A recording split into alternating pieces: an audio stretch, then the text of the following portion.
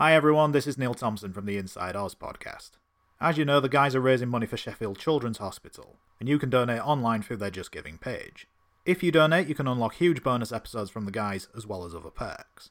Head on over to www.justgiving.com/Royal Grumble to donate whatever you can. There isn't a set amount to donate, it's completely up to you, and you can also see all the information regarding the bonus content.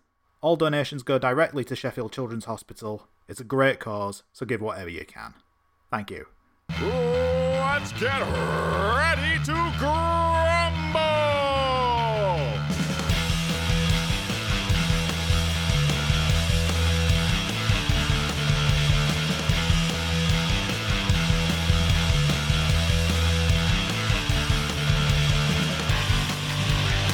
Ladies and gentlemen, it is now time for the Royal Grumble. I am your host Graham, and sitting directly across me, crossing his legs and putting his feet up in the air, just like Jacob Rees-Mogg, it's Dan.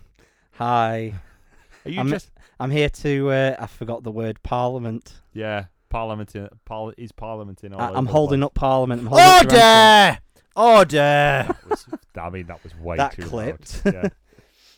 Yeah. Hiya. Daryl's here. I've been watching season 1 at Parliament, mate. Have you? Yeah. It's right good, isn't it? Still going on, isn't it? Yeah. I genuinely got home because I was at work and I checked my phone and saw that the MP had crossed the floor during his speech. Yeah, like the biggest turn angle of the week was in the Houses of Parliament. Yeah, but the best part about that is his speech went on for nearly an hour, didn't it? I don't know. It was really long, and during that entire speech, he must have been the last person in the country to find out that the Tories had lost the majority in that moment, because he was still speaking for he was still speaking by the time I got home. So, it's beautiful. As it happens, he's like, it's like Ben Swain on Newsnight, isn't it? It's like he's got a mega blink. The cameramen are laughing. I wish more people knew that line. I really do. Do you know that line, Daryl? No. No. See, that's why I wish more people. Because you don't deserve to fucking live. He didn't say fucking. Me. Get it right. My favourite bit of Parliament, thanks for asking, yeah, is when they have to do the votes, and he shouts "Division, clear the lobby." Then they do it. I went to see This House at the Sheffield Lyceum last year, and I got last-minute tickets that happened to be on the stage. So I was sat in the parliamentary seats on the side of the stage, and during a bit where there was a vote, I was sat on the Labour side of the stage, and they came up to us and said, "By the way, you've got to vote in this." So when he asked for the yeas, all you guys have got to go, "Yay!" Like you're in Parliament, and I got to be part of the show. It was kind of cool. Okay. See, I'm the understudy to Graham's thespian. Did you claim your expenses though? Because I mean, if you've sat in the seats, I think you're allowed to have a moat. The worst part about it is while the performance was going on, because we had those seats, we couldn't get up to go to the toilet or anything because we were on stage. Oh dear, that was bad. You're not allowed parliamentary recess. Well, there was an intermission. I chatted to one of the actors because they came over saying hi and everything. Brilliant. They were quite cool. They're canvassing, trying to get you support in it. This House is a very good play, by the way. If it ever comes to your town, you should watch it. Do you know what? It's not about an actual house either, is it? It's about the House of Parliament. So it's about when the last no confidence vote was successful in this week? In the 80s. Oh, this week. Is it this week? Oh. See? We're current affairs. Literally by the time we're released. The first lot of voting happened already. Right. How's that gone? The ayes have it. The ayes have it. No, 100%. Like the first lot of voting, the ayes have it. So this is the legislation. We're recording as they're trying to pass the legislation to block No Deal. And the first vote was at 5 and the second vote was at 7. Yeah, the first vote, the ayes won. 100%. So the legislation won. Yeah, there's an attempt to pass legislation that blocks a No Deal Brexit. Yeah, so, yeah. And there's a second vote to do with it at 7. And then if both those votes are successful at 9 o'clock. Yesterday. Somewhere else happened. At 9 o'clock is the vote to decide whether they'll be doing a general election. So basically, by the time this podcast's released, we could be miles out of date. Yeah, and it's not necessarily about it's a completely new feeling that we're usually so up to date with the news. I was so happy when that thing came out about the belt, which we'll talk about later, before we recorded. But yeah, that was good of them, really, wasn't it? But then we might not have much of a country left if votes go certain ways or whatever. So I was thinking we'd just lie and say it had been found, and then if it had been found, so much the merrier. So yeah, the AEW champion lost his belt. I don't mean he lost it in a title match. I mean he straight up lost it while he was dining at Longhorn Steakhouse. yeah, Jericho was drunk and left it. He left it in a limo, and that sounds really fancy, but a limo is just a posh taxi. He left his belt in a taxi. Yep. Oh, how'd you lose that title though? It's massive. Have you read any of Jericho's books? Yeah. Right, in those books he refers to like basically what happens when he gets pissed as drunkico. I think this is like nuclear drunkico. This is like ultimate drunkico. Yeah, I mean, it was on champagne, weren't it? Bit of the bubbly. We're gonna get on that, aren't we? Because like everyone else is on it, we're miles behind, so we might as well. Yeah. Even Becky, when I got home from work today, said, "I've been watching tons of these like videos that have been made of On the Bubbly, just all these different songs which have just added that quote into it." Can't go wrong with a little bit of the bubbly. So all those songs, by the way, are better than every Fozzy song. So Yep. let's not forget that. Yeah, so he lost his belt. It basically was. Can I just say, it's hilarious. Yeah, it is funny. and it's way better that him having the belt as well, Yeah, because it just opens up so many angles, doesn't it? well, it does now. Yeah, because basically they found it since, but they found it, posted on Facebook. We found it, and then I reckon what's happened is AEW gone. Can you not? Now, technically, I think it's also partly to do with the fact that because Jericho's the one who reported it missing, he actually has to be the one who says, yeah, that's it. But there's a picture of a Tallahassee state trooper, or no, not state trooper, Tallahassee police officer with the belt. They're all going to be strutting it about, aren't they? When I saw that, I thought there's every chance this is just a photo of like some fan at like a fan fest or something afterwards, but that apparently didn't exist. So yeah, strutting all over the place, weren't they? Sorry, I'm just checking on the news on the voting. Apparently, there's 10 amendments to vote for. Only the 10. That'd be nice and simple then. The other belt got revealed as well, didn't it? Thingy, Brandy Rhodes, women wrestler extraordinaire. Oh yeah, showed pictures of it and that. It's fine. Yeah, it's a belt. Yeah, just a belt in it. I don't think I'm that keen on their designs, to be honest. I think I mentioned that about the AEW one before, but I thought it'd grow on me, and actually, if anything, I'm probably less keen on it now. I think it's just the logo. The logo stands out a bit too much on it.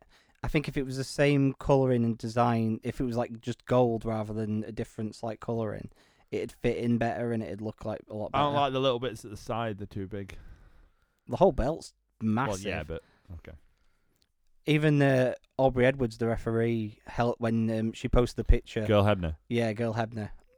Posted the thing saying it's not Oz, by the way. That's what she actually calls herself.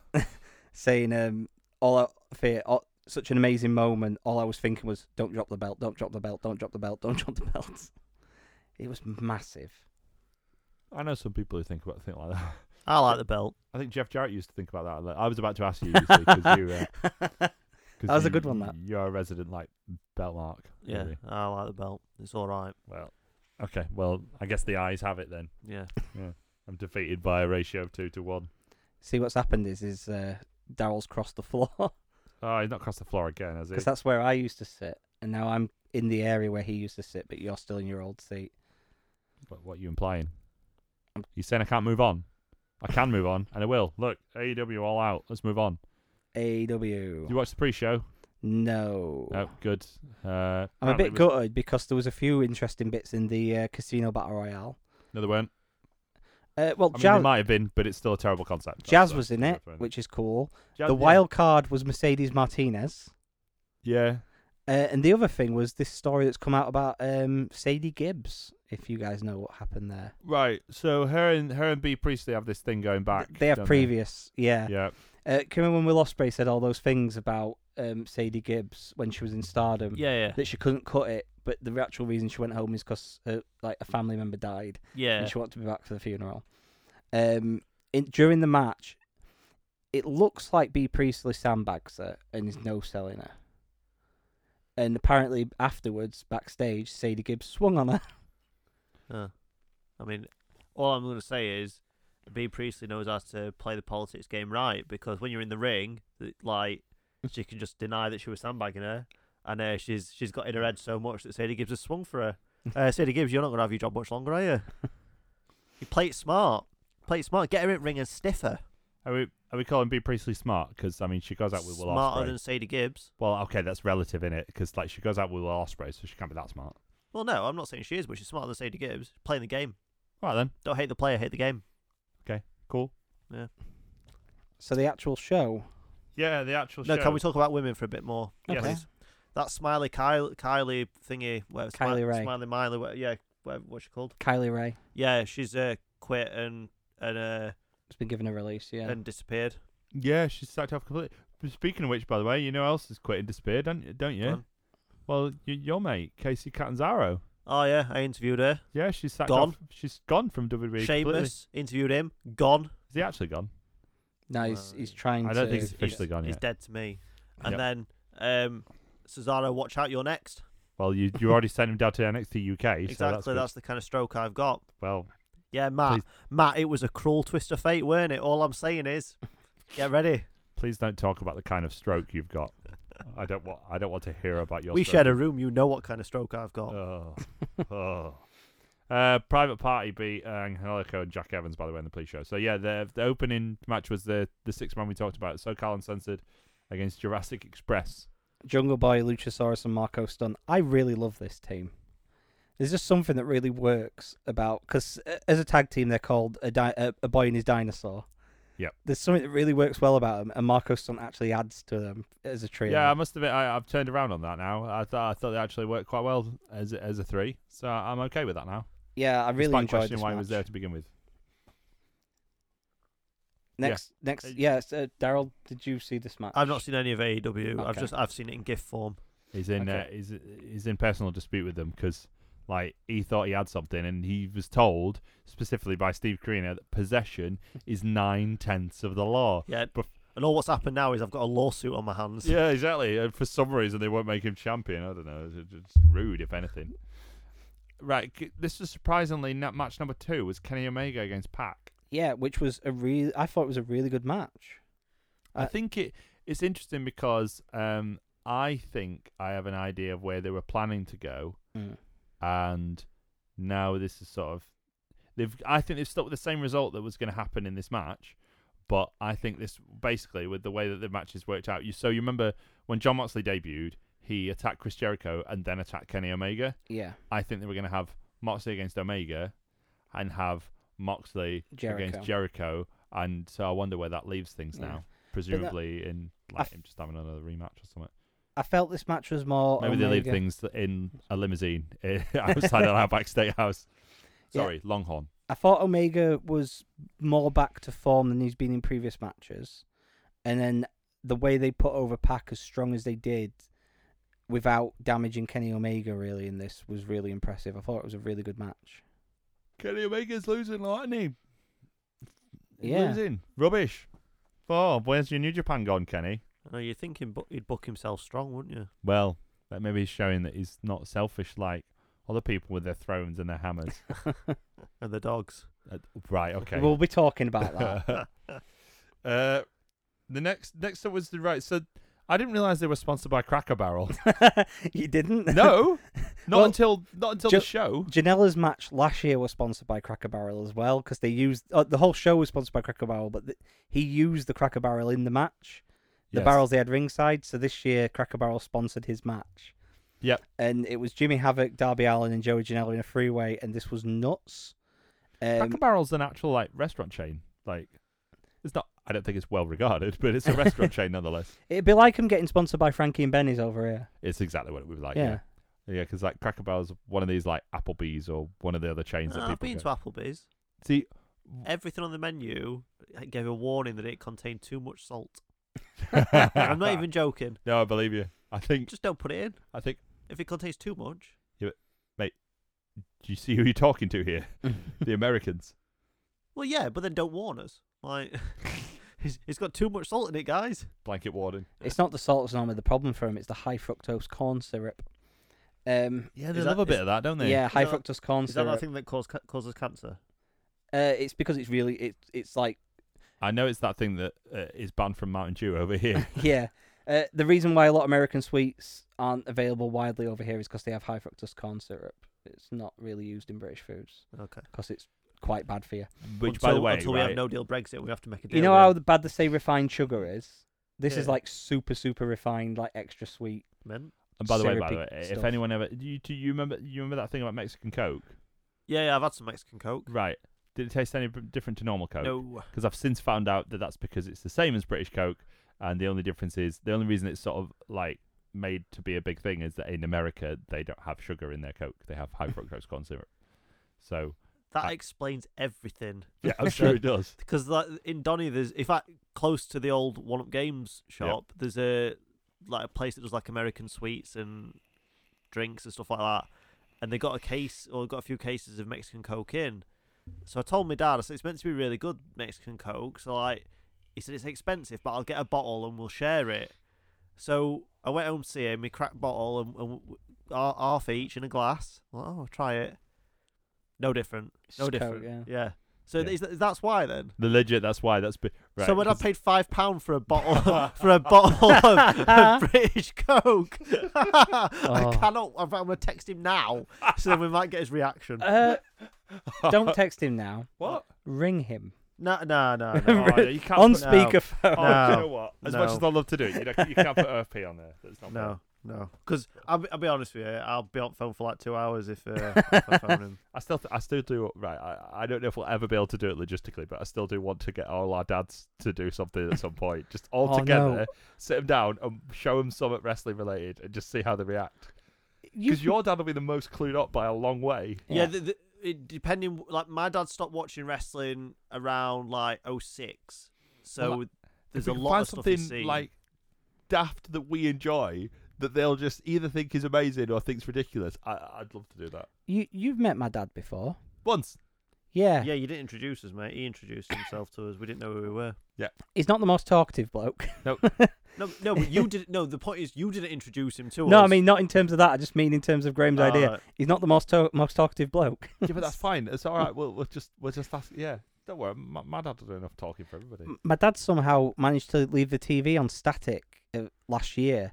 He got left alone with the remote and couldn't figure out how to turn Sky on, so just left the TV on static. TVs don't have static Honestly, channels how did you anymore. find static? Yeah, that's how bad he didn't know how to use the Sky remote. I don't know how he did it. Anyway, Joey Janela, Darby Allin and Joey Janela had a ridiculous match involving Joey Janela, Staples. Jimmy Havoc, and Darby Allin. Yeah, sorry.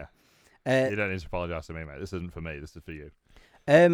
The craziest spot of the match for me was Darby Allin doing the coffin drop onto a Cracker Barrel. Because Jimmy Havoc moved, and Darby Allin just ate shit.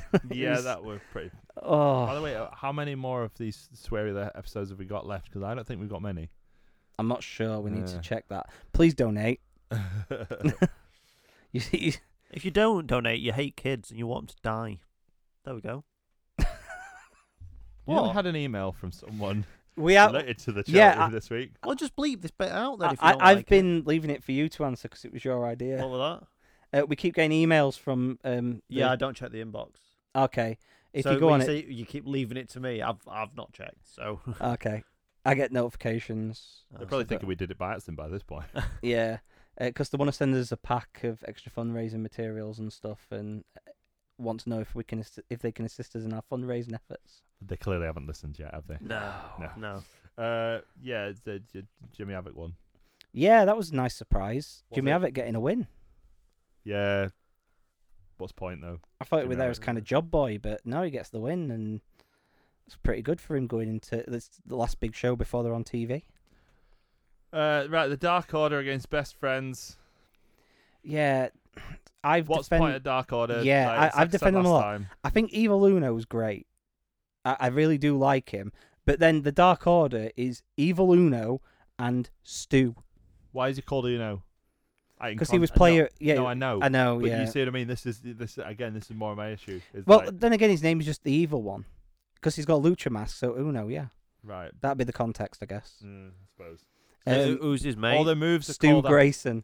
Stuart Grayson is his tag partner. Oh. But he used to be player DOS. But now he's Stuart Grayson. It just seems weird. The Dark Order with Stuart Grayson. Lots of their moves are named after like video game stuff, but Yeah. nothing that they do relates to that anymore. He don't comes know. out dressed as is it Vega? Yeah. And then they have the creepers there as Savio. well. Yeah. Yeah. No. Ramon. But Do you remember Ramon Vega? yeah. Yeah. Good. Yeah. I assume you won't know who he is. No, I just said yeah. He's a Spurs player. Okay. Love a bit of Spurs, don't you? Yeah. What do you think of Tottenham? I'm not going to answer that, Daryl. Did he dive? Of course he did. Of course he did. What I like is that Gary Lineker doesn't think so. is they showed Harry Kane a video of himself diving. He's like, well, it could have been given either way. No, it couldn't. No, it Right. couldn't, you liar. By the way, if we're talking about English strikers like Gary Lineker and Harry Kane, can we talk about the second best Brit Rest moment of the week, which is Shearer versus Owen? The feud escalates. So we had I thought you were going to mention Oliver Norwood making his pro wrestling debut. It's going to be a pro wrestling show. what? Yeah, someone's announced a show where Oliver Norwood's the guest of honor because of his goal celebrations. Oh, do you know when you said Oliver Norwood, in my head I went that one that's at United. So, No, Ipswich Town. Yeah. The guy who Yeah. did the Oh well. Good on him. Rock. He did the People's Elbow as his goal celebration on So Twitter now he's and going stuff. to a British wrestling show. And he's Yeah. done the Stone Cold thing, innit? Yeah. Good. But yeah, Shearer Owen's been quite fun. Turns out Michael Owen does have a personality. Yeah, and it's not very nice. Who saw that coming, right? I mean, I'm always going to side with Alan Shearer, like over someone who's only seen 8 films in his life. But then Michael Michael Owen Owen doesn't like films. Can we address that? I know it's again not wrestling related, but it is feud related, so that's close enough. Michael Owen doesn't like films. He said, "I don't like films. I think I've only sat through 7 or 8 in my life. I don't." One of the films he sat through is Cool Runnings. Right? And he split up with his girlfriend, or I don't. He was married to her, or his partner, whatever. He split up with his partner, and then they got back together. And like one of the first, imagine that one of the first dates when they got back together is they went to watch Cool Runnings together. And he says he got 5 minutes in and he hated it. And he said I laughed in the bits that she laughed. So she thought I enjoyed it. Imagine being so robotic you can't even see a joke. he's the worst commentator on a station that has Robbie Savage. Yeah. Right, But then he did Alan Shearer in that argument though. I'm working under the assumption that this is where you got it from, like It's like an article. an article where he reviews the films he's actually seen. Yeah. Have I misremembered it? Have I Mandela No, affected you're it? absolutely Okay. right. No, he talks about he's seen all the Rockies. So if you imagine, half of all the films he's seen are Rockies, and he also says he's watched Creed. Right, Rocky 4's his favourite. All right, I'll allow that. Yes. didn't like Rocky 1. It's rubbish. Rocky, who don't like Rocky 1? Michael Owen, clearly, because he don't like films. But wait, imagine watching the first Rocky thinking, this is a bit crap, but there's 5 more. Yeah, I better watch it. Let's just be clear. What's everyone's order on the Rocky films? I feel like this is important. What, in terms of the order to watch it, like Star Wars, or do you mean the No, order that- your order of preference. Like, Okay. I'll be honest with you, I really like Rocky 1, but so personally I think Rocky 1's the best one, but I'm willing to be 4, argued. 6, 1, 2, 3, 5. Yeah, I'm willing to be argued that 4's the best. It's just that I like 1. 4, 1, 2, 6, 3, 5. Why is 3 so low? You got 2 above 6. I quite liked 6. It's all right, but I was surprised by I it. quite like number 2 as well. We're all in agreement that 5's the worst, though, aren't we? Yeah, Well, 5 is I the mean, worst. 5's not Rocky 5 though, is it? Like it just goes Rocky 1 through 4 and then Rocky Balboa. That's the rule.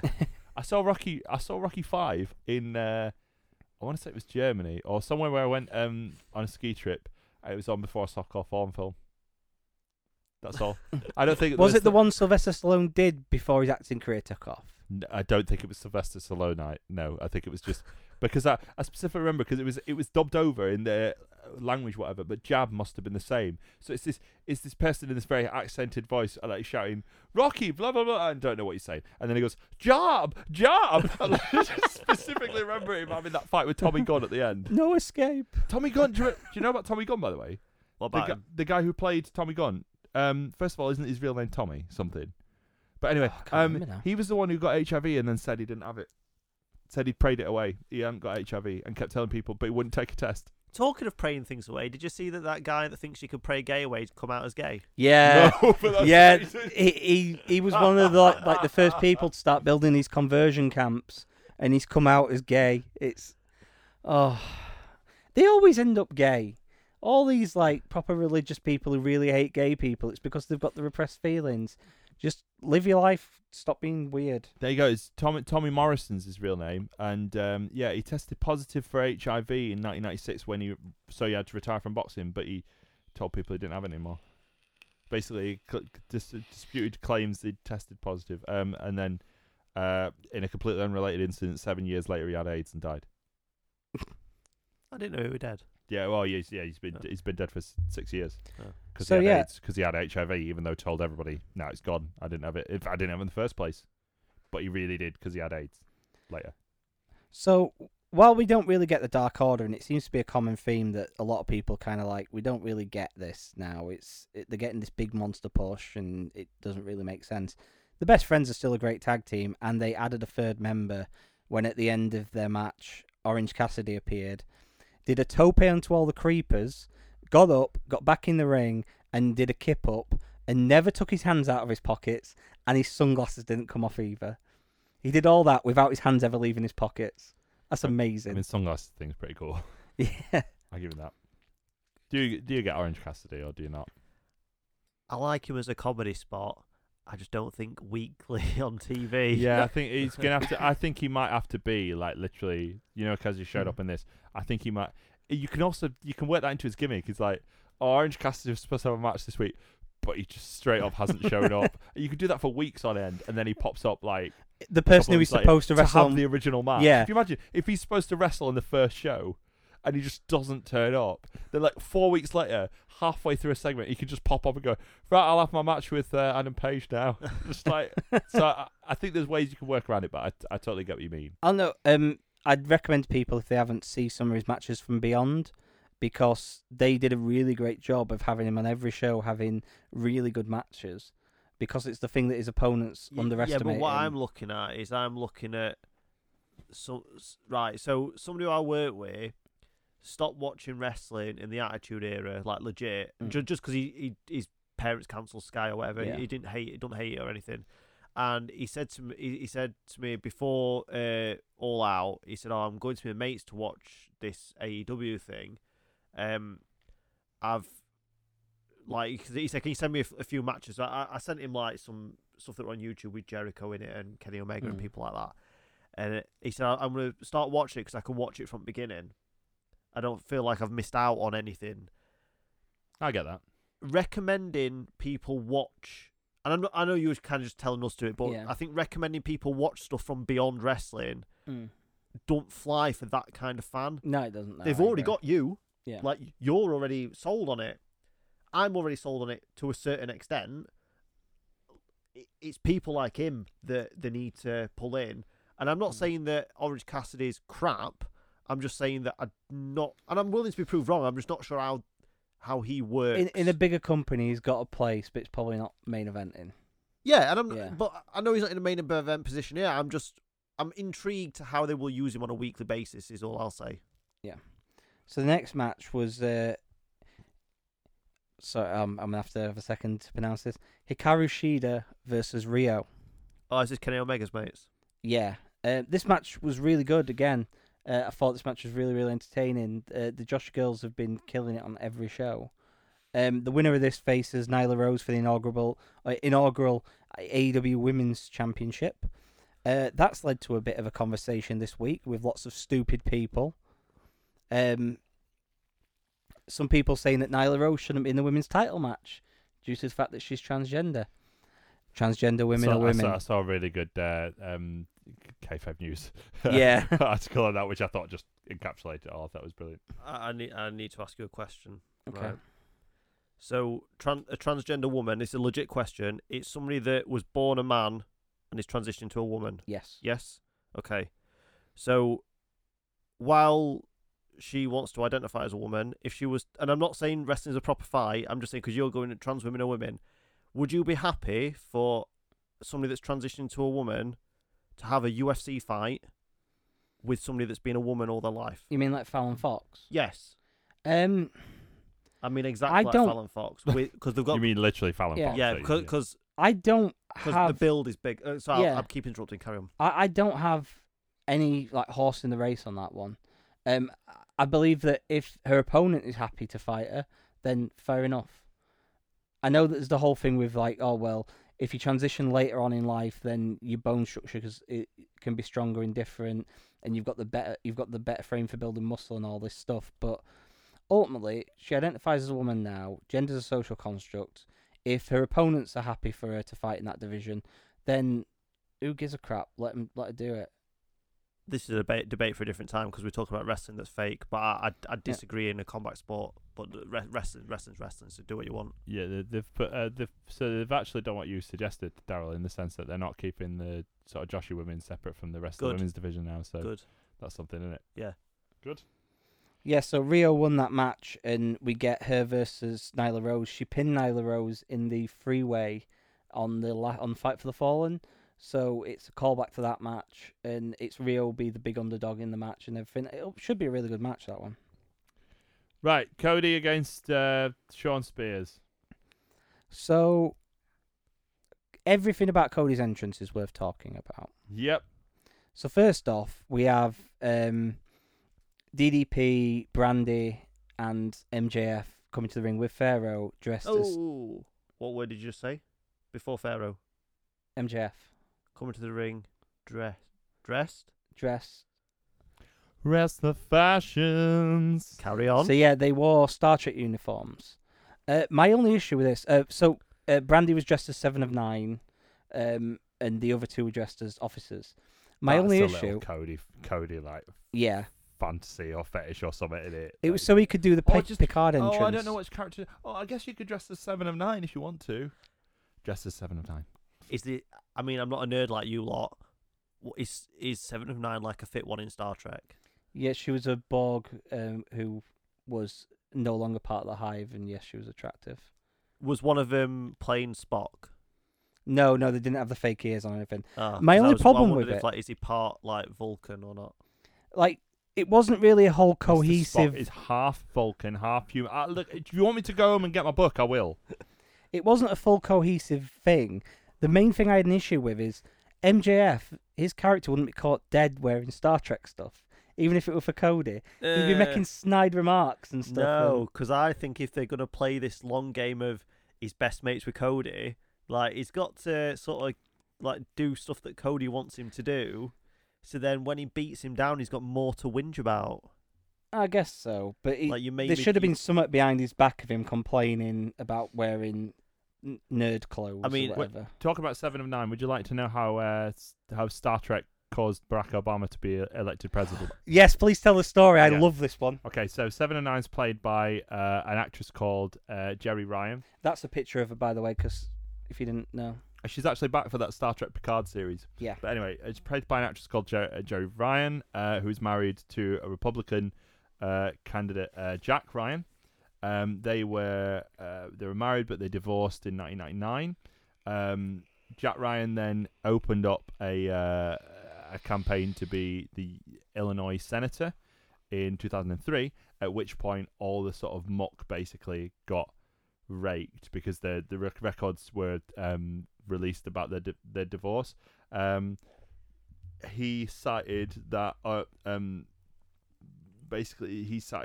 their sex life had degenerated because she spent all the time in Star Trek, and then she cited that he'd asked to perform degrading sex acts and stuff in public, all of which essentially tanked his campaign, and he withdrew his candidacy to be a senator, which meant Barack Obama then won the 2004 U.S. Senate election in Illinois, and the rest is history. And then the next election went on and became president. Yeah, so you can thank 7 of 9 or Star Trek. Thanks, 7 of 9. So that was the first part of the entrance.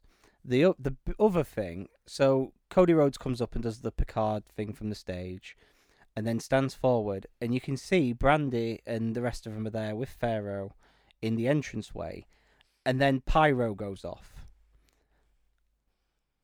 And they try to bring Pharaoh out with Cody, and Pharaoh does not want any of it because they just set off fireworks next to a dog.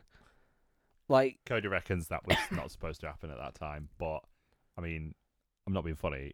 He had those fireworks set up, so it was going to happen at some point.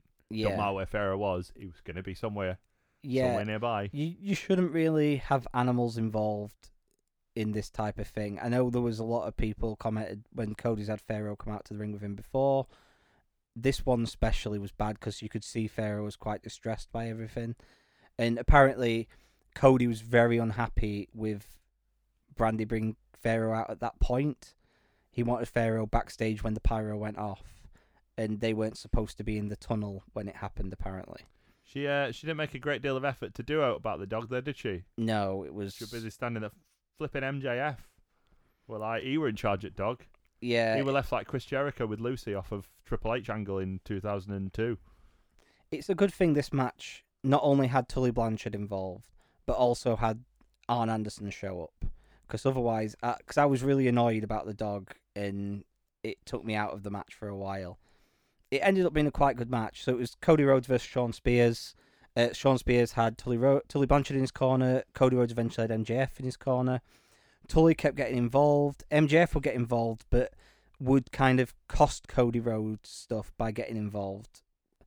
And the commentary put it over as that he was inexperienced being ringside for someone and didn't really know what he was doing. But the best moment of the match came when Shawn Spears is stood in the ring and Arn Anderson comes down and gives Shawn Spears a big spine buster that looks spot on, and everyone was chanting for Arn Anderson. It was amazing. The match finished. Cody Rhodes defeated Shawn Spears. Another win for Cody. Don't have your dog in your entrances, mate.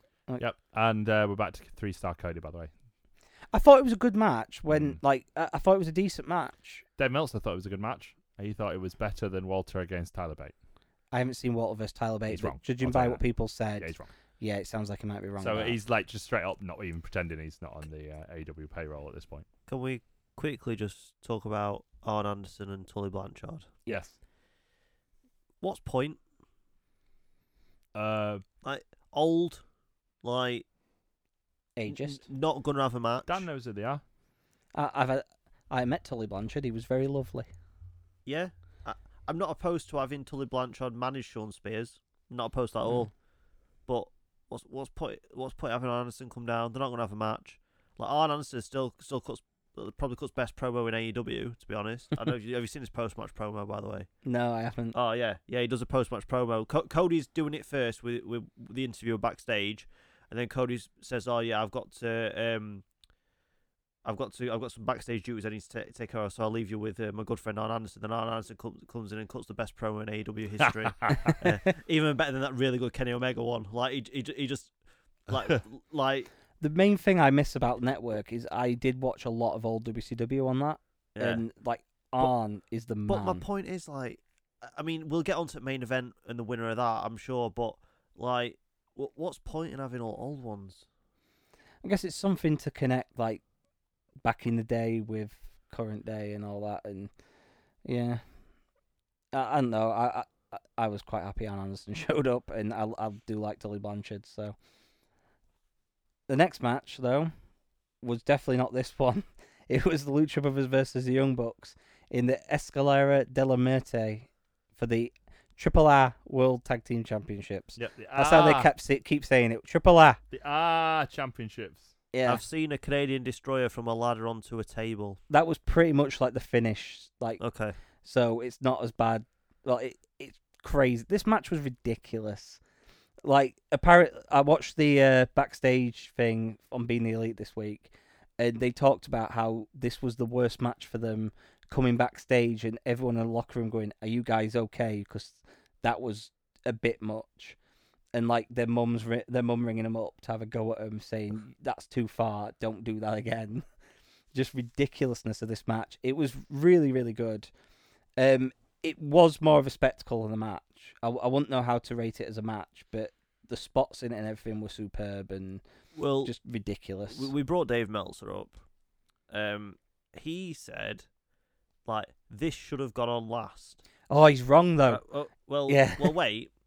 So, when you're laying the card out, would you put in a different company's tag team titles on as the main event, or would you put the very first crowning of your very first ever champion as the main event? The only difference I'd have made in the card is I would have put a match in between this and the title match Yeah. to let the crowd come down a Yeah, bit to but come back up. There's a lot of No, I mean, I'd have yeah. switched around the card and maybe put one of the matches from earlier on in the night here. Yeah. Just to switch things up. Maybe the Cody match to cool them down a bit. Or even just a segment. They could have had a segment to announce the TV show name or something. Oh, yeah, they've not got a name for it yet. Yeah. There's a lot of banners around at StarCast that said Elite Fleet. I really hope it's not called Elite Fleet. I really hope it is called Elite Fleet. Just as a rib. Ow. Elite on Fleek. That's what. Elite on Fleek. That's what. I can't even speak. What? Elite on Fleek is what it should be called. Something's on. What's an on fleek when it's On out? Fleek means it looks good. Oh, sorry, I'm not cool with the kids. Yeah. Yep. But yeah, I'd probably had something in between the craziness that was this match and then the main event. But that's the only thing. Like Meltzer's very wrong about that in every way. There's no.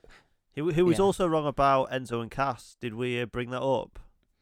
We definitely Triple H killed that one off, didn't he? Yeah, we definitely said that it was going to happen because Meltzer said it, and then I don't know if we then came back and said that Meltzer was wrong. But just in case we didn't, Meltzer was wrong. Yeah. Plans change. Yeah. Plans change, guys. Plans change. Yeah. Meltzer was defending his whole thing about. By the way, he was having a going like, oh well, it didn't matter when Hulk Hogan and Iron Sheik or whatever banging on about Kerry Von Erich or something. It's like, yeah, sure, mate. They weren't on telly, were they? Or they went on like pay-per-view. Exactly. So the main event for the. No, we're not talking about the fact that LA. Did you talk about? Oh LAX? no, we haven't. Yeah, LAX made the debut. Yeah, at the end of the match, two guys in president masks comes out, and then they take them off to reveal it's LAX, and they attack the Young Bucks. And I'm really happy. So there was a story a few months ago that was saying their Impact contracts are up. WWE are very confident that they're going to sign there, but anyone who knows them thinks they're signing with AEW, and it seemed obvious they were signing with AEW, and they're the perfect team to bring in now that you've had these two teams talking all summer about who's the best tag team. Well, all year talking about one of like I think we're the best tag team or you're the best tag team. Let's find out for sure. And then LAX show up and like, yeah, guys, like LAX are genuinely my favorite tag team in the world. So I'm very happy they've signed with AEW and the matches they can have in this company. Well, they've been given a name now, and I can't remember what it is. They've given them a new name because they can't be LAX, obviously, because that's their Impact name. They call them the Bariquas on the broadcast, but that's not it. It can't be the Bariquas. They can't be the Bariquas, can they, Daryl? No, Los Barricas are a great faction from 1997. Exactly, it can't be them. I'm trying to remember what their name was. I'll try and find it out. No, I don't think I'll be able to find it. I bet I'll be able to find it, but it's fine. Main event. So yeah, the main event was Chris Jericho versus Adam Page. Now, talking about animals shouldn't be in arenas. This one went okay, but they talked for ages about maybe it's not a good idea to have a horse in a crowd like that in case it kicks off. Luckily, it didn't, but I don't know. The good thing about it is that afterwards it came out that the name of the horse that Adam Page gave it was Hunter Horse Helmsley. Great banter. There was a segment with him and Kip Sabian on Being the Elite where he said, oh, by the way, have you met Hunter Horse Helmsley? That's I funny. quite enjoyed that name. That's funny. They're really sort of mardy about that NXT thing, aren't they? Like, Yeah. There was the throne thing, and then you could go, well, no, they're really mardy about the NXT thing, aren't they? Where have you seen that they have named them? Because I saw it somewhere. I've gone on first two. I've put in Google AEW LAX, and the first few links that come up are either Tony Khan saying, "Yeah, they can't be called LAX," but then he's not said a team name. And then there's a few. The next two links I click on both said it remains to be seen what their name will be in AEW. It might be on Fightful somewhere that they've said something. Right. Yeah, So that's the site I read most of the time. So yeah, the main event, it suffered for having gone off after the ladder match. It was an okay match, and then Chris Jericho wins. Told you. Yeah. Yeah, bit of the Boblay to celebrate. Yeah, Chris Jericho winning the title to close out their big show. Like I said, it makes sense. but I think I'd have rather seen Adam Page get it. Yeah, you personally would establish have, it. which Yeah. is why it was the right decision to make Chris Jericho. Because if you're what we might call an AEW consumer and you want a major heel as your first champion, why not Chris Yeah. Jericho? That makes sense. He is the youngest AEW champion of all time, despite his age. So, but then again, it depends who stole it, doesn't it? Did you know, on Wikipedia it's noted on the actual AEW All Out page, with this win, Jericho became the first person to win the WWE, the WCW, and the World Heavyweight Championship. Whatever. So basically, Chris Jericho's been on Wikipedia. Everybody, He didn't really win the Judas WCW effect. title. the Judas effect. He won it. He Was won it the but WCW title? It wasn't in WCW Was it the though. WCW title? It was after WCW That's folded. not an answer to my question. Was it the WCW title? Yes or no? Yeah. There you go. Yeah, it's And part so of the did The same- Rock, yeah. and so did Kurt Angle for that 1 week. Yeah, it's part of the same lineage. Exactly. I dispute that. Well, NXT. you can't because it is.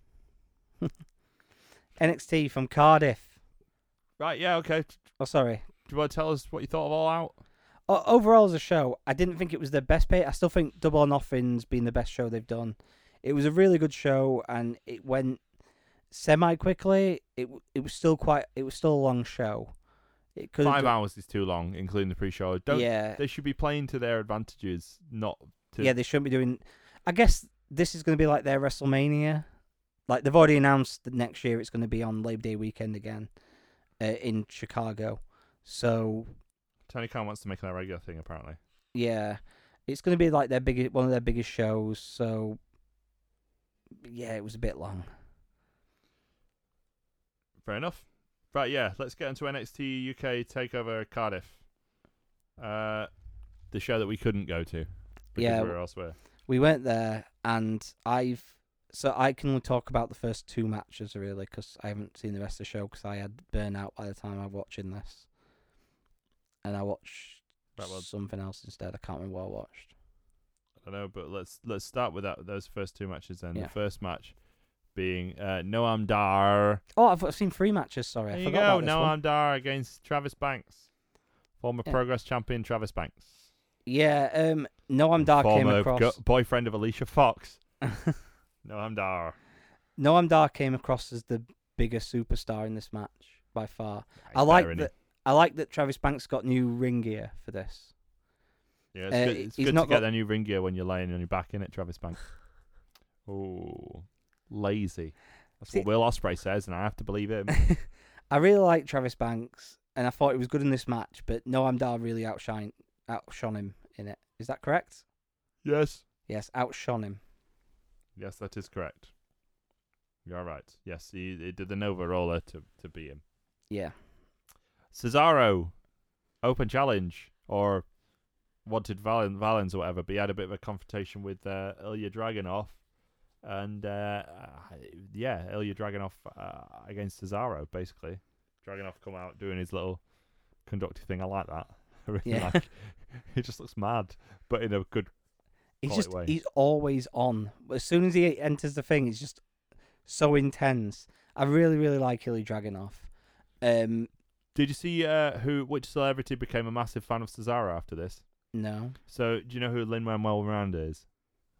Who? Lin-Manuel Miranda? No. You heard of Hamilton, the musical? Yeah. Okay. So, the guy who wrote and starred in Hamilton was in Cardiff watching NXT UK TakeOver. I do not know why, but he was. And he said he thought Cesaro was amazing because he swung Dragunov around for more than a minute without getting dizzy. I thought it was brilliant.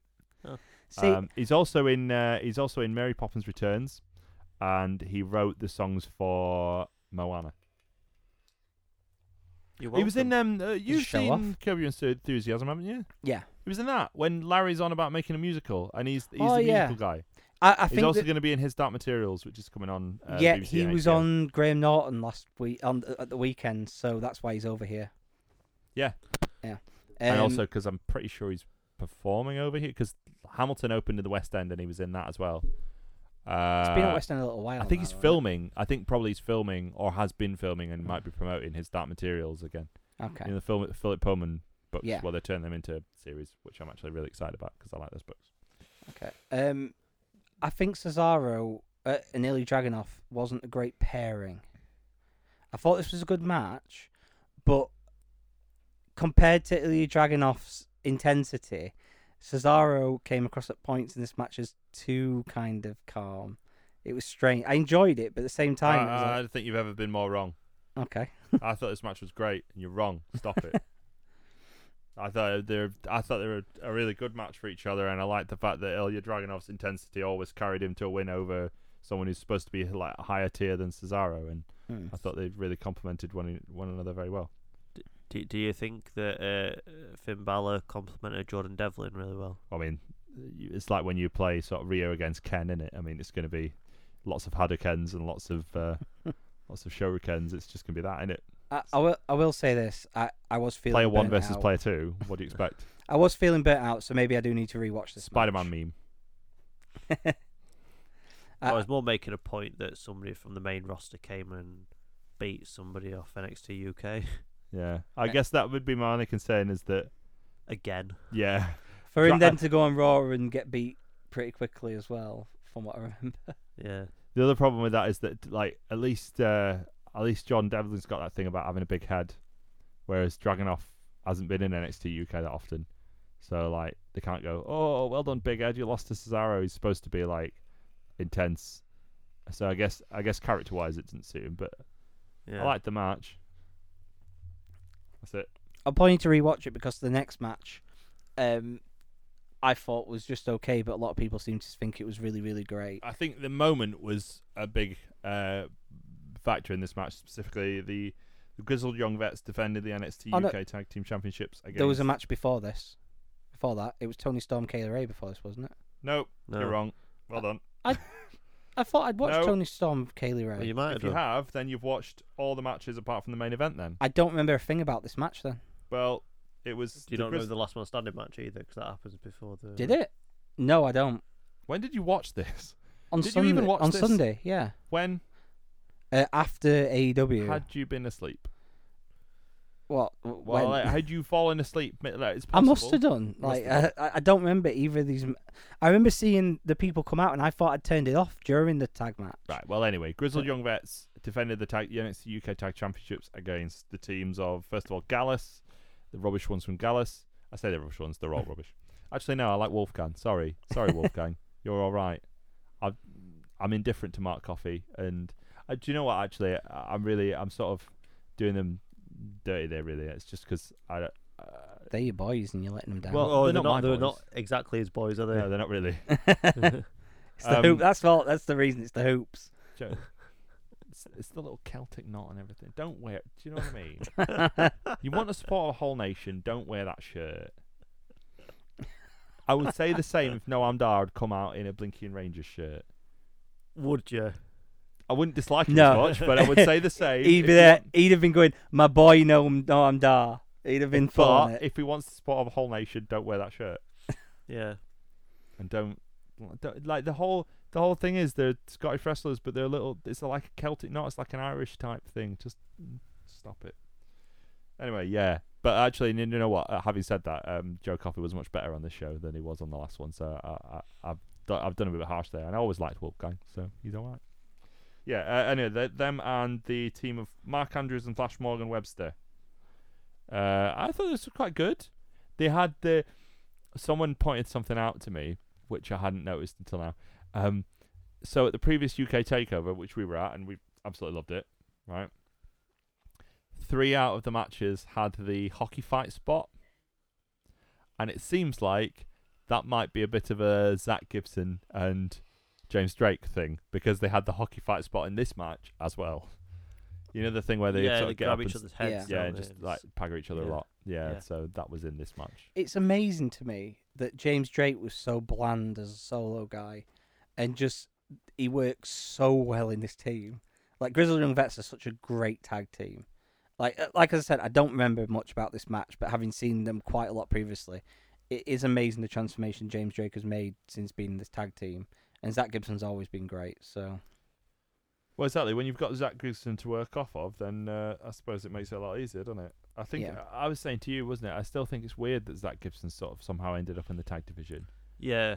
Like that tournament that you went to, the finalists were Travis Banks and Zach Gibson. One of them lost his opening match to someone who used to be Alicia Fox's boyfriend, and one of them is just losing his tag titles in a like a weird tag setup where, because I mean, it is, for as much as it is a step down facing Tyler Bate and Trent Seven to facing these guys. Yeah, of course it is. Yeah, so but like we talked about before, this is essentially progress, isn't it? yeah, it is. Yeah, So it like is progress. Zach Gibson and James Drake, I don't know if they're still the tag champs, but they were tag champs in progress. Yeah, So it's clearly Jim Smallman just booking how he booked in progress. only for a few more months, mate. I mean, he booked the same main event for this show that he did for for the Wembley For show. Wembley. Yeah. This one drew better though. What? Oh, actually, it probably drew about the same number of people, but it's a smaller arena, so it looked better. What? Oh. Right, yeah, so Mark Andrews and Flash Morgan Webster won. Anyway, so they obviously are super over in Wales. One of those rare occasions where they don't like just get the hometown people just paggered in their own hometown. Yeah. That was a good moment, wasn't it? Yeah. Yeah. They were happy. Works for me. That's fine, especially if it ends up with Zach Gibson splitting off and being more of a solo guy. Probably won't. Joe Coffey against Dave Mastiff, last man standing match. Right, this match started with Yeah, it started really good, didn't it? yeah, again, like having had a go at Joe Coffey, I think partly because when we were there, he did the same spot twice and messed it up both times, Yeah. and he shouldn't have been in the main event anyway. Even though I got what they were going for, he shouldn't have been. It started off with the turnbuckle breaking. Did you see that? No, I don't. It must have been playing, and I just didn't register. I don't remember a single thing about. Yeah. this Well, match. they did a top rope break. So like he threw him into the corner. Didn't he? One of them threw the other one into. Was it massive throwing Coffey and Yes, yeah. I think it was. Yeah. And like That's within the first couple of minutes of the match. The top rope breaks straight away. And, yeah, well, the rope doesn't break. The turnbuckle come like the actual metal bit of the turnbuckle comes away from the ring post. Okay. And then you're not sure if it's meant to. Obviously, if it's like an angle or not, but it must be because Mastiff then starts beating him with metal bit, and then later on in match, Joe Starcade's Coffey been cancelled. has it. Yeah. Sorry. I mean, it's not. It's been postponed, but oh man. Yeah. They're wanting to do it in the first half of October. The breeding ground show's still taking place. There's a long thing on There's the a website. massive Yeah, I'll statement have on to the read website. that in a bit. Oh dear. Jeez. Wow. Just Let's pause it, finish- because I want yeah, to okay. read. I want to read the statement and. Yeah, we'll come back to you in a minute, guys. Sorry about that, guys. A little bit of a strange situation there. We'll address it in a moment. Obviously, we've worked very close with the guys at Breed, and the situation's sort of come up, so we'll address that in a minute. I think it's probably best if we just come to the end of our talk about NXT UK Takeover, just because we're sort of partway through that now. I know I've sort of halted the momentum, but I really, really, really, really, really want to talk about this main event. I really want to talk about Tyler Bate against Walter, and the fact that this was an absolutely phenomenal match.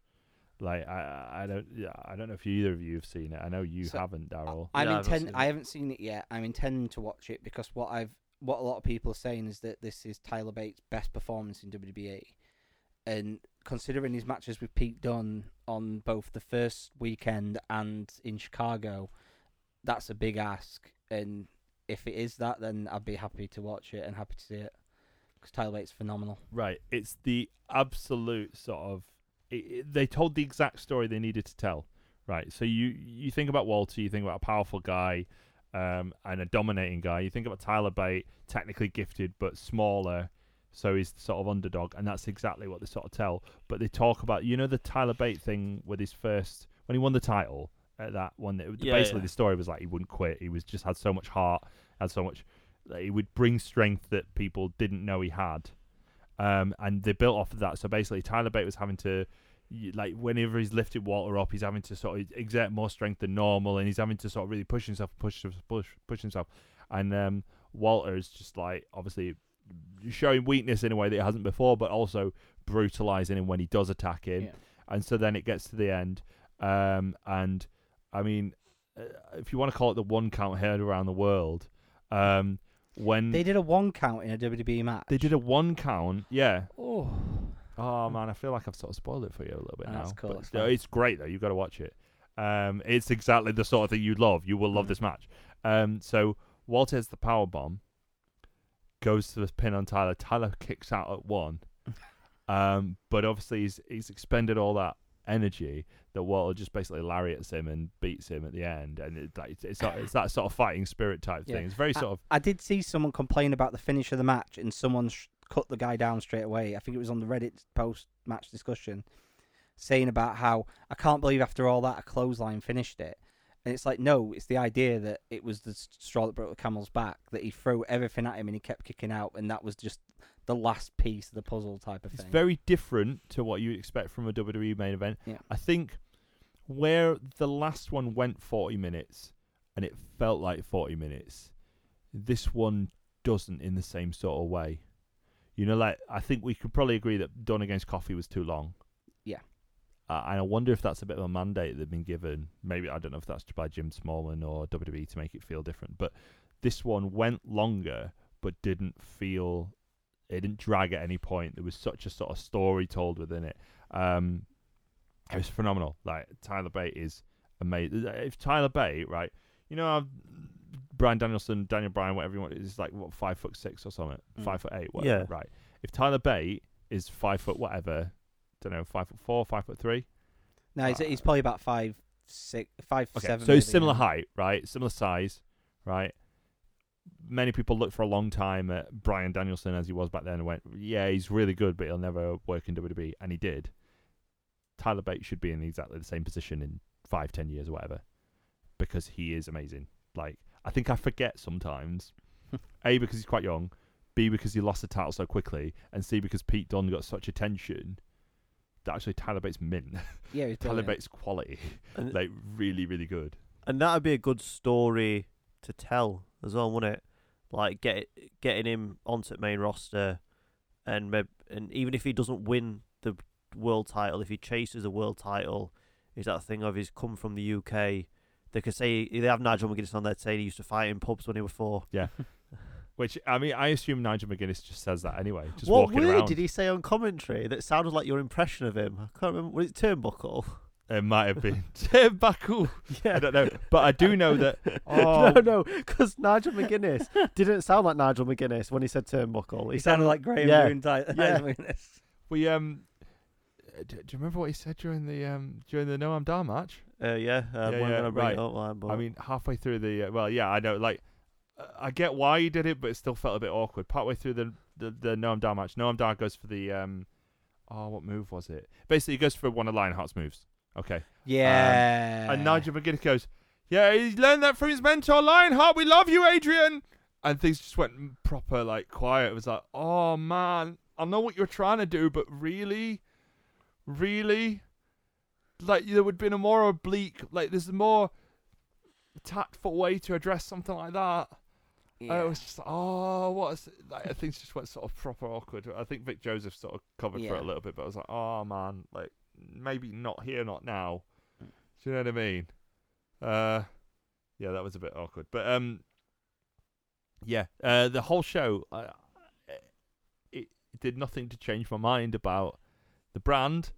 In the sense that I firmly believe this will continue to be exactly what NXT is, but in a longer form. And it did nothing to change my mind about the fact that I'm still annoyed that they put it on the same night as Royal Quest. And that, basically I think these takeovers are still going to be amazing, and no one's going to watch the weekly TV show in between, and that's just how it's going to go moving forward. So before we have a quick break and talk about Royal Quest, even though we're going quite long on this episode, we should talk about the news that's come out as we're recording that Starcade this weekend has been postponed. Yeah. Obviously, we talked with Mitch about Starcade last week. We've reviewed everything, and circumstances being what they are, I'm not going to read the entire statement out. You can find it on briewrestling.co.uk. But the salient facts of this, Starcade won't be going ahead on this weekend, on this Sunday. It will be rearranged for a date in October. It was a licensing issue where the venue and the company, I think, were both in the believed that they had a license in place. A complaint was made to the council. It was discovered that this license was not in place, and it seems like they've explored other alternatives, looking to reschedule the show or find a different venue. And ultimately, I think that it's been decided that the best thing to do is to take the course of action that they have. So people, if people are needing a refund, they've said they'll honour any refunds. It's just a bit of a sad state of affairs by the looks of things. Yeah, it's an awful situation for them, and especially the way it's gone down with the council and the licensing and all that. It's just I know what it seems like. I know what it feels like. Feels like the old No Gravity Required match to me. But I just hope that Starcade can go ahead in October as they're hoping. And we wish them all the best, obviously, because we have worked really sort of closely with them, and you've been to pretty much every one of those shows. I've been to every one of their main shows. I've not been to the Breeding Ground shows, but they are still running on Saturday night at Hex in Sheffield. Yes, important to know that the Breeding Ground 3 is still going ahead on Saturday at Sheffield. Yeah, with Daniel Makabe versus Carlos Romo and a tournament. I'm guessing the tournament will still go ahead. Mitch says Makabe, you say Makabe. Which one's right? I'm not sure. I need Probably to find out because I watched a lot of his matches the other night, and they switch between the two pronunciations. So you need to try and find an interview or something where he refers to himself in the third person. Did you notice that about the Premier League, by the way? The Premier League have got all their, the players are now saying their own surnames. No. There's videos of the players saying their own surnames now. Okay. That's what the UFC did. Apart from, for the commentators in UFC, when a fighter signs to fight in the UFC, they have them record their name, and before the commentators have them all on like a soundboard. So when anyone's got a complicated name, they can literally hit the button and hear it in their ear. So then they pronounce it properly. Of course, the bloke on TalkSport was getting angry about this. Why? Alan Brazil? No, no, the other one, Adrian Durham. The drive that basically is classic. Like, I almost like it in a way because he's clearly working the role of like the heel, in that he knows how to rile people up to phone him and go, "No, you're wrong," and he's like, "Well, I think I'm right." But basically, it was going. It's something. It was a little bit Brexit means Brexit. Like it was like, yeah, okay, his name is Griezmann, but in our country it's Griezmann, so just say it. However, don't stop trying to pronounce their names right, just because it's not the same thing. I wonder how he pronounces Thierry Henry, because it's Henry, but it's Henry, like, innit? Do you remember the FIFA game where Henry and Henry were the same? So occasionally, if you had Henry on the team, it'd go Henry. Yeah. But then if you had Carl Henry on the team, occasionally it'd go Henry. Not the same type of player. Although Graham Souness might seem as the same type of player. Yeah. Anyway, we'll just skip over that one very quickly. So we were all at a show on Saturday. Yes, we were. And do we take a break, or should we just go into it? I want to just go into Let's it go so into that you it. can't do what you want to do. Royal Quest from the Copper Box. You'll do it anyway. The Royal Quest from the Copper Box Arena in London, the Olympic boxing venue. Yeah. So this was the same venue where KSI knocked out Joe Weller. Are you excited about KSI going pro?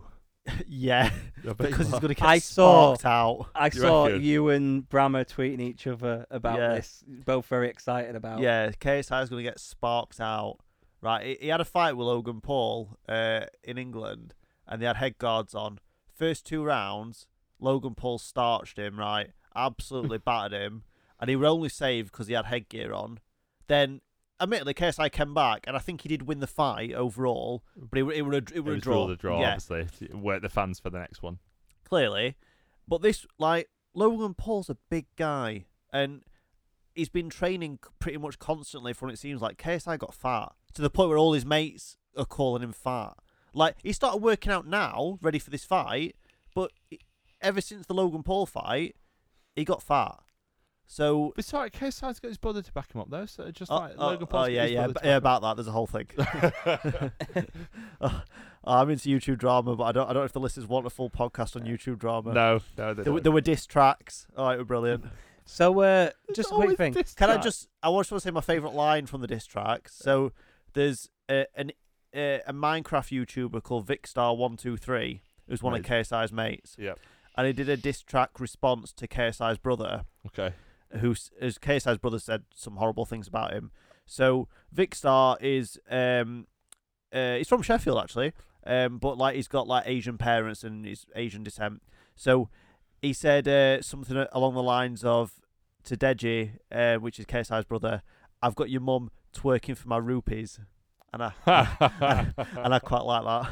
That's a good line. So you guys caught the train down to London. Yep. I just want to bring this up because how much it bugged me. Good. We drove down. Voyager IPA I had, incidentally. Did you? Yeah, 500ml can, just chilling on the train. It's good. 5 bastard hours it took because we got diverted off the M1 onto the A1 and then off the A1 to a different motorway that was then just a dead end, and we had to drive all the way back onto the M1 to get down to London. Did I try and get diverted? Anyway, Full enough, no Wi-Fi working. Yeah, that's good. Yeah. You had a little plug socket aside. Yeah, it was good. Yeah, I charged my phone. But because of that drive and the CDs on offer in the car, I can say the new Rammstein album's all right. It just I don't hear any progression in the music after all these years. But the new Sabaton album's pretty good. I've never been huge on them. I quite enjoy their new album, and I'd recommend it to any people who like metal and World War history, because that's the whole theme of it. I liked all the things that I listened to because I got to choose them. Yeah. Yeah. Well, we've talked about your taste in music is mid-2000s FIFA soundtracks. Well, I mean, I was talking about the podcasts and stuff that I was listening to, but yeah. All right. And then Daryl likes Arctic Monkeys. Yeah. And the Cortinas. Yeah. An Oasis. Is he An coming Oasis. at us? I think he's coming at us, Daryl. I think he's coming at us about our taste in Coming music. for you. Right. Shall we? I'm quite comfortable with my taste in music. Yeah, I'm quite happy with mine as well. Just to, because I've been coming at you guys, I'll find out what the last album was I listened to. Oh, I was listening to Devon Townsend again, but then I've been listening to a lot of Ozzy Osbourne this weekend. But the thing is, though, like he can play whatever song he likes, and it won't bother me. I'd put on a mashup of Fratellis and Ed Sheeran, and he's getting. They're the two worst. Already. Genuinely, they're the two things that trigger me, like two bands that trigger me the most. I generally don't mind the first Fratellis album, to be honest. Well, this is crazy times down at Costello Music, isn't it? Love it. They are the worst Scottish band, though. Well, I mean, there's got to be worse ones. There should be, but I don't think there is. See, I thought you would hate Twin Atlantic more. Are they the ones I saw spot Jimmy Eat World? Probably. They sound like Nickelback. No, probably not then. Oh. I can't remember what Twin Atlantic... You've played them to me in car before, but I can't remember what they sound like. Yeah. Incidentally, my wife... I had Twin Atlantic on in the car the other day, and my wife went, "Biffy are bloody good, aren't they?" I went, "Yeah, they are, but this isn't them." She mugged herself off. She also doesn't like Twin Atlantic, which makes it even funnier because she was like, "These are bloody good." I was like, "It's not Biffy then." Well done. So, My dad gets music channels on because he's 50, so of course he does. He don't like have Spotify out, and he literally sits with music channels on at home and says to when video comes on, my mum's not paying attention, so she's not reading bottom of the screen, see who it is, and he'll go, "Who's that?" And her number one guess for everything, if you don't know who it is, her guess is Spandau Ballet. So, just one last music question before we Frey actually Bentos. talk about Royal Quest. You've been driving and you've had Radio 1 on for whatever reason. Your iPod's not working or your CD player. Wait, is this a hypothetical situation? Yeah, No, I this is something that probably happened. Has there been a time where Radio 1's been on the radio and you've switched over to Radio 2 and found a song that you like better? That happened to me on a driving lesson years ago, like 6 years ago. You had And the I was radio on at driving lessons? Yeah. I weren't allowed.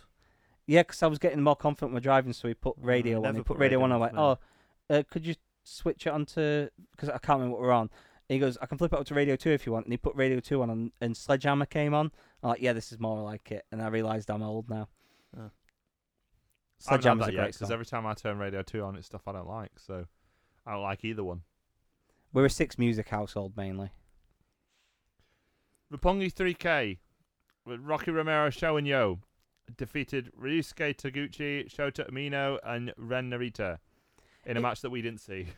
Because the tickets said 6 o'clock and the website said 5:30. So we went with the tickets. We were wrong too. Yeah, the website was correct. This was a really fun match. It was really great how over everyone in the match was, including the 2 young lions. And I know Shota Umino had the little push being involved with John Moxley. But Ren Narita was over in his spots as well, and he's a really great talent. They've got 2 young lions there who are both going to be big for them, I feel. Like, Shota Umino already looks like a heavyweight and is very capable, and then Ren Narita is excellent. Ryusuke Taguchi was over as hell, just because he's Ryusuke Taguchi and he's awesome. Roppongi 3K was really great, but I was thankful that they were in the same match, because last year I went to the British J Cup where all 3 of them were in singles matches, so I had to hear their theme maybe 8 times. Did Rocky Romero do the little dance? Yeah. Good. I mean, not good because that means I missed it, but you know. Who was on commentary for this? Because we could see the commentators here, but I couldn't make out who the fat guy was. It was, I think it was Gino Gambino from the okay. Australian wrestler, Mr. Juicy. Okay. But then Kevin Kelly was the main commentator. Yeah, I for it. could see Kevin Kelly's bald spot. I just want to show the other guy was. Yeah, and then they had the Japanese announced team. I can't remember their names. Well, I know not Milano Collection Andy Boy 80. Simmons came out to do the British title match. Yeah. But yeah, they didn't have Milano Collection 80 over, which is sad. Oh. Because Is Sonada he still going? he commentates for New Japan on the Japanese commentary good team. for him. Yeah, because whenever Sonada does the Paradise Lock, he turns around to Milano and gives him a thumbs up. Because Milano was the one who brought that to Japan. Oh, cool. Is Razor Ramon Hardgate still going? No, he retired ages ago. Oh, God. Match 2 was Kota Ibushi and Juice Robinson against the Bullet Club of Yujiro Takahashi and Hikuleo. So we watched him partway through this and was like, and I said to you, isn't that Kota Ibushi? And you were like, yeah, I think so. It's like, we've missed this, haven't we? Let's go merch stand. Kota is clearly still injured from the G1. He came out limping, so his ankle's not 100% yet, which is probably why he was in this tag match. Him and Juice make a good tag team, though. Both of these matches ran under 9 minutes. Yeah, the first few matches ran quite short, I think. Put it this way, we were there before 6, and the second match ended pretty much as soon as we walked into the building. So, yeah, this was an enjoyable tag match as well. It was definitely more the Kota Ibushi and Juice Robinson show. Hikuleo looked all right for how long he's been wrestling and stuff. I've never been a big Tokyo Pimp fan, so yeah. I never got that he's a heavyweight. It just don't look right, because he looks like a child compared to everyone else in the heavyweight division. Match 3, the first match that we actually got to see. Can I just mention one little thing from the end of that match? There was a girl who wanted her towel to be wiped on Kota Ibushi, which is a kind of tradition on Japanese shows. That's why they all sell the towels, because the fans give them to them after the match and they wipe themselves with them and give them back.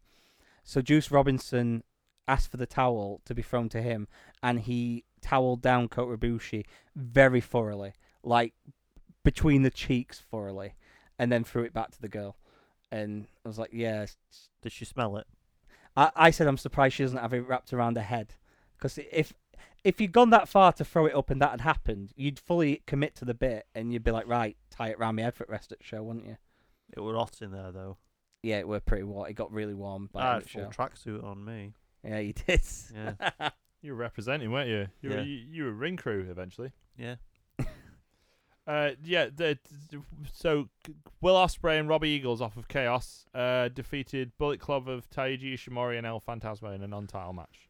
I really enjoyed this tag match. Apart from Ospreay and Robbie Eagles in their entrance gear look like the Birds of War from It's Always Sunny in Philadelphia. But they're the Birds of Prey. Yeah, they're the Birds of Prey. I found that out afterwards, and it made me laugh even more. This is a really great match. El Fantasmo is great as a heel, even though we went a bit far with his comment the other week. Taiji Ishimori, I just love saying his name, Taiji Ishimori, and he's wrestled in the UK before. Yep. Coventry. So yeah, this was a really fantastic tag match, and I like the storyline they're doing with Ospreay and El Fantasmo, where for all the time that Ospreay, like, he's a new Marty Scurll. That's what it's become, where he can beat him in tag matches, but in singles he just can't get the job done against El Fantasmo. And it's definitely building to them having a big title match, probably at King of Pro Wrestling. you'd have to expect so, wouldn't you? They're having a tag title match. I was going to say they're having a tag title match, aren't they? Junior tag titles on the line. Yeah. Because Will Ospreay challenged him to it at the end of the match. Yeah. That was fine. 10 minutes, like I say, it was a really it was a good quick 10 match, minutes. yeah. Quite a sprint, but yeah, fine. Then, Los Ingobernables de Japón. Naito and Sanada. Naito and Sanada defeated the Bullet Club of Jay White and Chase Owens. I The thought one person taking the pinfall in this match all the way around. It's like if you'd seen on a house show a few years ago, Stone Cold and Triple H against The Rock and Orlando Hurricane. Jordan. You know where the pinfall's going. Yeah. This match was really good, and I love that they were using this show also to build to their next shows. They carried on the storyline a little bit with Sanada and Naito, where there seems to be some dissension from Sanada, but also Naito with his demeanor, where he clearly hates Jay White, so he'll take it as slow as possible until there's a moment where he can attack Jay White and beat him down as much as possible, and he'll go for it. I really enjoyed this tag match. I thought it was really good. I expected the intermission to be after this match, but we didn't get an intermission because it was live on Fight. But yeah, another really good tag match that did well to build future stories while also being a good self-contained little thing. Yep. Speaking of contained little thing and building off of the previous night, so the tag title match for the IWGP Tag Team Championship was Aussie Open, who beat everyone in that Rev Pro title tournament. Yeah, Josh Samuels and Josh Bodum is who they beat in the final. Good. Faced the we're going to talk about Rev Pro, by the way. We're going to talk about if you want. Stone Cold Andy Quildan. Can we talk about what happened at Rev Pro? I've seen that picture so many times now of Andy Quildan squaring up to David Starr, but they always crop David Starr out, so it's just Andy Quildan doing the Ms. Dad pose. Yeah, have you seen the things where it's Quildan versus Ms. Dad? No, I definitely want to see that. Oh dear. Rev Pro had some kind of match. I don't know the real context. It was so David Starr's always claimed there's a conspiracy against him in Rev Pro, so he challenged Andy Quildan to take over the company, and Andy Quildan picked Will Ospreay as his guy, and the match went 48 minutes or something like that. On an already overrunning show. Apparently it was a really, really great match, and Ospreay really went for it in it. And Will Ospreay won in the end, so David Starr is done with Rev Pro apparently. Yeah, it was his career that was online. I didn't know that. Yeah. But yeah, Stone Cold Andy Quildan showed him the door, baby. What a guy.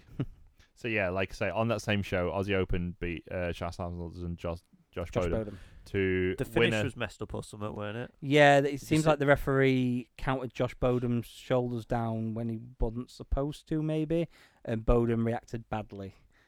Yeah. If it helps, though, I don't care, because that meant Aussie Open won. Yeah. Aussie Open were very, very, very, very over. So were Guerrillas of Destiny, actually. Considerably over, considering, like... Yeah, but they're min. Yeah, but... Yeah. I mean, and they'd not been over to the UK as a team before. That's do you not like it when he like slithers down to the ring? They are just an ultra cool. Because you weren't watching, I had to nudge you and be like, "Watch this bit," and he was slithering on ramp, like a slithery snake. All right. So at Rev Pro, God showed up as a surprise after that tag match and had a face-off with Aussie Open, and apparently the reaction was crazy. I mean, he did used to be Camacho. Don't forget. Not the one that slithers. No, I know, but Tangaloa used to be Tangaloa Camacho. used to be Camacho. Yeah, this match was fantastic. I really, really enjoyed this match. It looks like from the post-match promo that Aussie Open are going to be in New Japan kind of frequently now. They both said that this Tag is League the or start. something. Tag League coming up soon, so I'm guessing they'll be over for that. It's about time because they're just a fantastic team, and this match was brilliant. They're one of these teams as well. When I watch them, I think you're a really great team. You work really well together. You will never get your shot in WWE. And I'm not saying they could never go there. I'm just saying that what they do now will never happen in WWE. Yeah. Genuine. It could happen in NXT UK, I suppose. I'm sure they've been offered a contract. I'm sure they've rejected it. Could happen in NXT, proper NXT. Again, I don't know if they've been involved in it, whatever. But that's why I think they're perfect for someone like New Japan. Because what they can do and what they do will work in a New Japan environment where it wouldn't work at all in WWE. Fans are going to love Mark Davis over there. They're going to love both of them, but I love Mark Davis's hot tag, where he runs in and the guy always tries to clothesline him and he just runs straight through it into his opponent. Did you notice that Mark Davis didn't do his pile driver? He doesn't do it in tag matches that often. Uh, He only does it in singles matches. didn't we see him doing a tag match? I The think first so, time yeah, I ever but saw him do it was a tag match. He doesn't do it in tag matches that often. I just assumed that they took one look at that power driver and went, no. No, you're all right, mate. Yeah. Are you kidding? Wait till we talk about next match when we talk about possible head and neck injuries. Well, yeah. No, but I mean, Tamatonga looked at it and went, yeah, I'm not taking that. That was exactly Sonata and Evil he used to do the spot where he'd get one guy in powerbomb position, someone would come over and try and punch him, he'd hold onto their hand and then powerbomb the other one with one arm. Sonata and Evil actually took that. Like the one-arm powerbomb. It's making him look strong. The next match was for the Never Openweight Championship, which was Kenta defeating Tomohiro Ishii to win the Never title. Is that the third or fourth Never title reign where it's ended with no victories for the champion? There's been several. I think there's been a few recently. It's turning into that 6-man that they should have brought over just so they could do more title changes. Yeah. Who is By the way, so in the opening match, they announced for Isuke Taguchi as 1/3 of the 6-man tag champions, and I'd forgot that. I think it's him, Yano, and Makabe. Makabe hasn't been on shows recently, so Okay. yeah. Just swap him for Daniel Makabe, it'll be fine. Well, Yeah. when he said Makabe, then I was like, no, who are you talking about? Then I realised. That one's definitely Makabe. Okay. So yeah, I know we're going to talk about the ending of the match and all that stuff. I thought this match was absolutely fantastic and had so many moments where I was just like, oh God. And then there was a genuine, oh God. So there's a spot in this match where Kenta hits Ishii with a German suplex, and from the video it looks like Ishii kind of lands on his head, like lands on Kenta's head. Ishii gets straight back up and suplexes Kenta, who lands right on the back of his head, and then gets up and Ishii headbutts him. And it's not his usual worked headbutt. He didn't full force it, but he headbutted him, and that, like, those 3 shots in a row did Kenta in, and he just collapsed into a heap when he tried to power slam him. Just looking, by the way, the last Never Openweight champion to defend his title successfully was Will Ospreay. Oh, Yeah, as far and back he now. lost it back in March or April. He lost it in April, yes. Yeah. You know when he lost it, Daryl? You were there. Well, we're in Oh, Madison yeah. Square Garden. It was, mate, yeah. Yeah, he lost it to Jeff Cobb, and then Jeff Cobb lost it to Tai Chi. Tai Chi. Tai Chi lost it to Ishii. Yeah. And then Ishii has lost it here. Before that, Ibushi had also managed to successfully defend it, but again, the 3 previous to that had. Oh no, Ibushi didn't. Sorry, excuse me. Oh, did he? Maybe he didn't. I don't know. Hold on. I've lost what's happened here. No, he didn't. Yes, he did. I don't know. Anyway, the point is. Yeah. So someone countered after that bit happened where Kenta clearly got knocked out. He took 37 further shots to the head in that match. It went on for another 9 minutes, including that big slap battle they had at the end where they were full on slapping each other in the face. It was just, like, looking back on it, like, obviously maybe they should have called an audible and got the Guerrillas of Destiny out there at that moment, do the distraction, Kenta wins, not go on for another 9 minutes. But when you're in the moment of that match as a fan, like, you think, okay, Kenta's okay. Like, he looks a bit shaky, but he's okay. This match is awesome, and that selfish part kicks in, but maybe they should have ended this match sooner for Kenta's sake, because he couldn't even get up on the ropes to lift the title afterwards. Yeah. It was quite... watching it back, it looks awful. It doesn't look good. It's probably it's quite a significant strike that he took to the old noggin. Yeah, Kenta's not having much luck. Tell you who else is not having much luck. His old Zaki No Belt. Zack Sabre Jr. versus Tanahashi for the British Heavyweight title. Yeah. This match was fantastic. I really enjoyed this. These two have had great matches all year, and this match I really, really enjoyed. I think probably because I was there live, so you might have it. Well, you're probably the better one to judge this. I thought this was the best match that they've had this year, because they were at Madison Square Garden against one another. I enjoyed them both. I'm not sure. I don't know. I'm not really one for ranking matches against other matches, to be honest. I suppose when you've seen as many New Japan matches as you as Daryl, I guess after a while. Yeah, they're all, Being Yeah. the New Japan expert. Yeah, this match was fantastic. Tanahashi winning the British Heavyweight title, which means Andy Quillen's got to put his hand in his pocket and book him, I guess. Unless... Or just fight him. Yeah, just fight him yourself. Stone Cold Andy Quillen against Tanahashi. We'll all pay to see it, won't we? This is the best Tanahashi's looked in months as well. Like, even better than... Like, I think even his G1 performances all looked a bit stilted compared to this. Like, he looked back on form these few weeks after G1's done him some good. Yeah, I really, really enjoyed this match. Yep, mint. Loved it. And then the main event. This was the roof...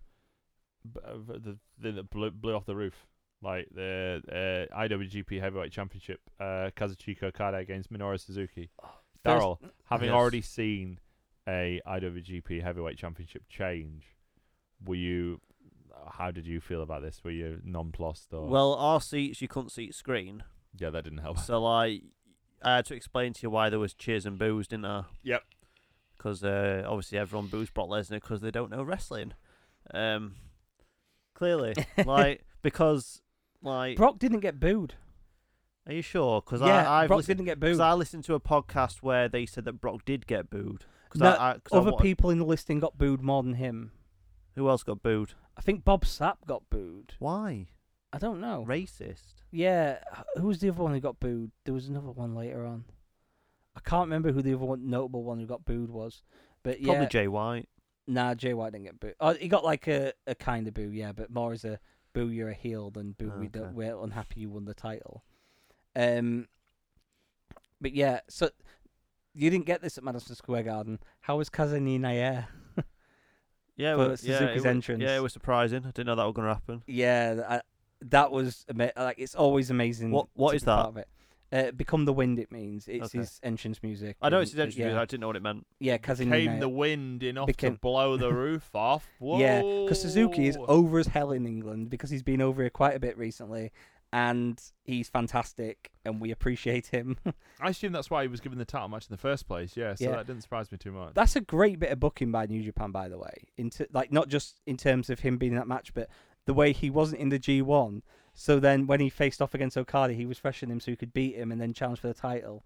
And that's a great bit of, it's why New Japan are really good at this type of thing. You hear this thing about New Japan not having storylines, but they kind of did this summer perfectly for Suzuki to be in this position. And then the match happening in England was better than it happened in Japan because the crowd was split for it. Like, not only wanting to see a title change, but wanting to see Suzuki as champion. And this match was fantastic. I really loved this match. Yeah, quality. Yeah, Okada was on point all the way through. Okada's Okada. He's probably the best wrestler in the world. And Suzuki is just such a perfect opponent for him. Because for all the flash of Okada and the style, you've got Suzuki there just laying in those elbows that you could hear just ricochet around the arena. Yeah, they were disgusting. Yeah, the noise those elbow shots make. Because we found out last year about it when he wrestled Ishii at Manchester. And ever since then, it's been getting the crowd to shush before it hits it. It's just so you can hear that, part slap, part thud, echo through an arena. It's beautiful. I liked the amount of times they teased the pile driver as well. Yeah, the reaction of the crowd as well was perfect. Especially the last one where he got him all the way up, and you heard the crowd gasp, he's going to hit it, and if he hits it, because it's been a protected finisher, if he hits it, it's over. And the crowd kind of was disappointed when Okada started kicking his feet again. Yeah, because everyone wants to see a title change, but you can't all go to Madison Square Garden, guys. But yeah, part of it was because they want to see a title change, but the other part is just rooting for Suzuki. Fans love him in England. I love Suzuki. He's a terrifying man, but in the best way. I absolutely love the guy, and this match was fantastic. He's 50 years old, and he can have matches like that, that go... How long did it go? Have you got the... 33 minutes and 25 seconds. Yeah, 50-year-old having a match of that quality that goes over half an hour at 50. It's fantastic. He's in better shape now than I ever will be. Yeah, but you don't know what's going to happen later in life. I do. Oh, okay. I'll be dead. All right. Well, I would have to say you probably won't be dead later in life. just on a semantic point. Yeah, I mean, I think it was... I sort of thought it during the show, but it was only in this match where it really hit home for me. This is just a perfect venue for something like New Japan. Like, obviously, it's set up for a ring to be the focal point of attention. It was there was tiered seating around, but it wasn't huge. It's just 6,000 or so, which is just the right sort of right sort of size, right sort of volume, if you like. Yeah. The sound carries really well through that arena. Well, like I say, that Suzuki and Okada match just blew the roof off with the reactions to the entrances. Never mind the reactions to the match. Yeah, it'll be on the 1,000 people's Twitter feeds, because everyone will have taken a video of Kazuya because it was so loud when everyone sang that line. Like, it's just amazing. Yeah, it was quality. And I really hope, like, there's talk of them coming back. I don't know how much of that is just bluster. There was someone suggesting, because the G1s, they're talking about doing it in the fall. Yes, I saw that. And someone suggested... Okay. Yeah, he's right, the autumn. Yeah.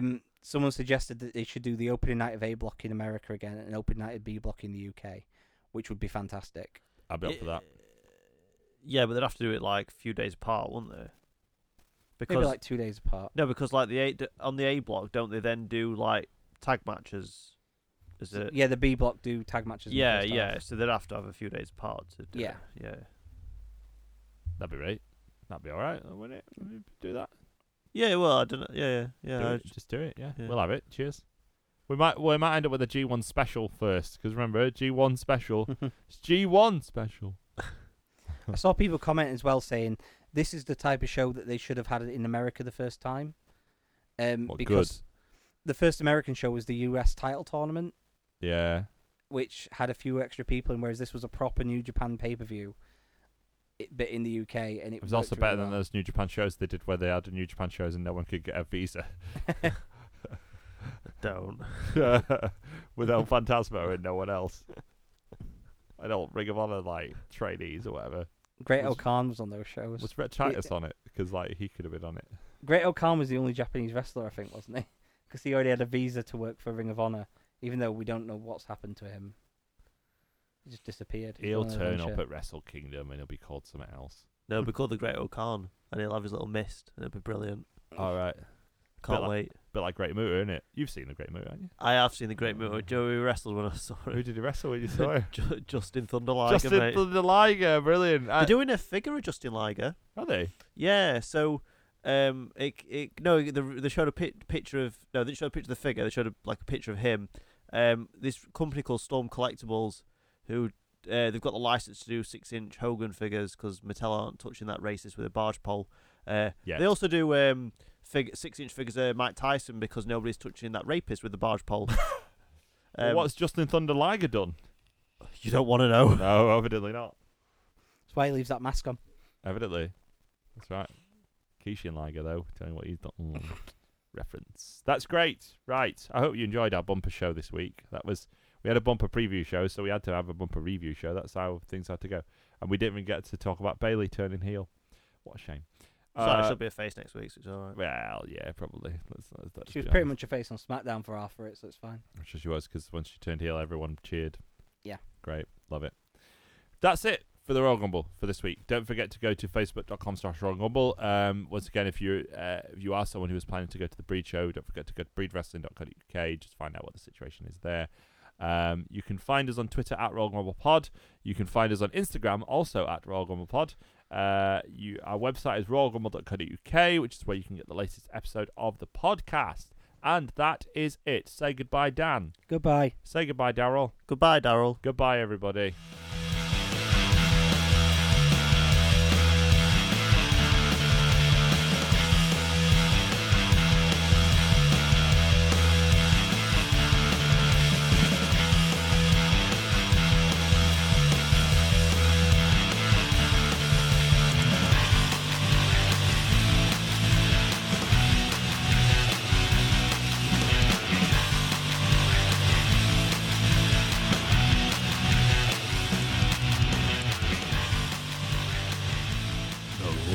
Grumble Podcast. You can't slander the dead.